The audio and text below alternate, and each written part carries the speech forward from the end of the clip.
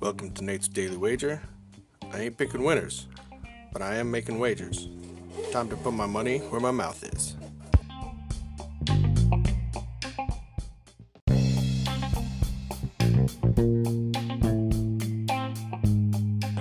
This is Nate's Wager for December 28th, 2019, and it's time for some more bowl games. Bowl season has surprisingly treated us well so far, given how college football treated me all fall.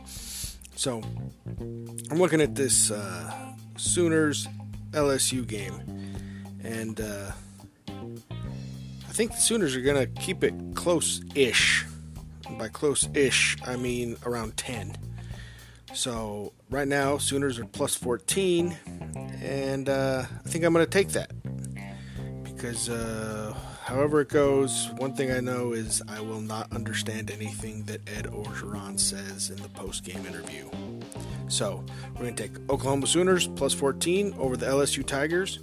See anything better than that? Pound it. That's my pick, and I'm sticking to it.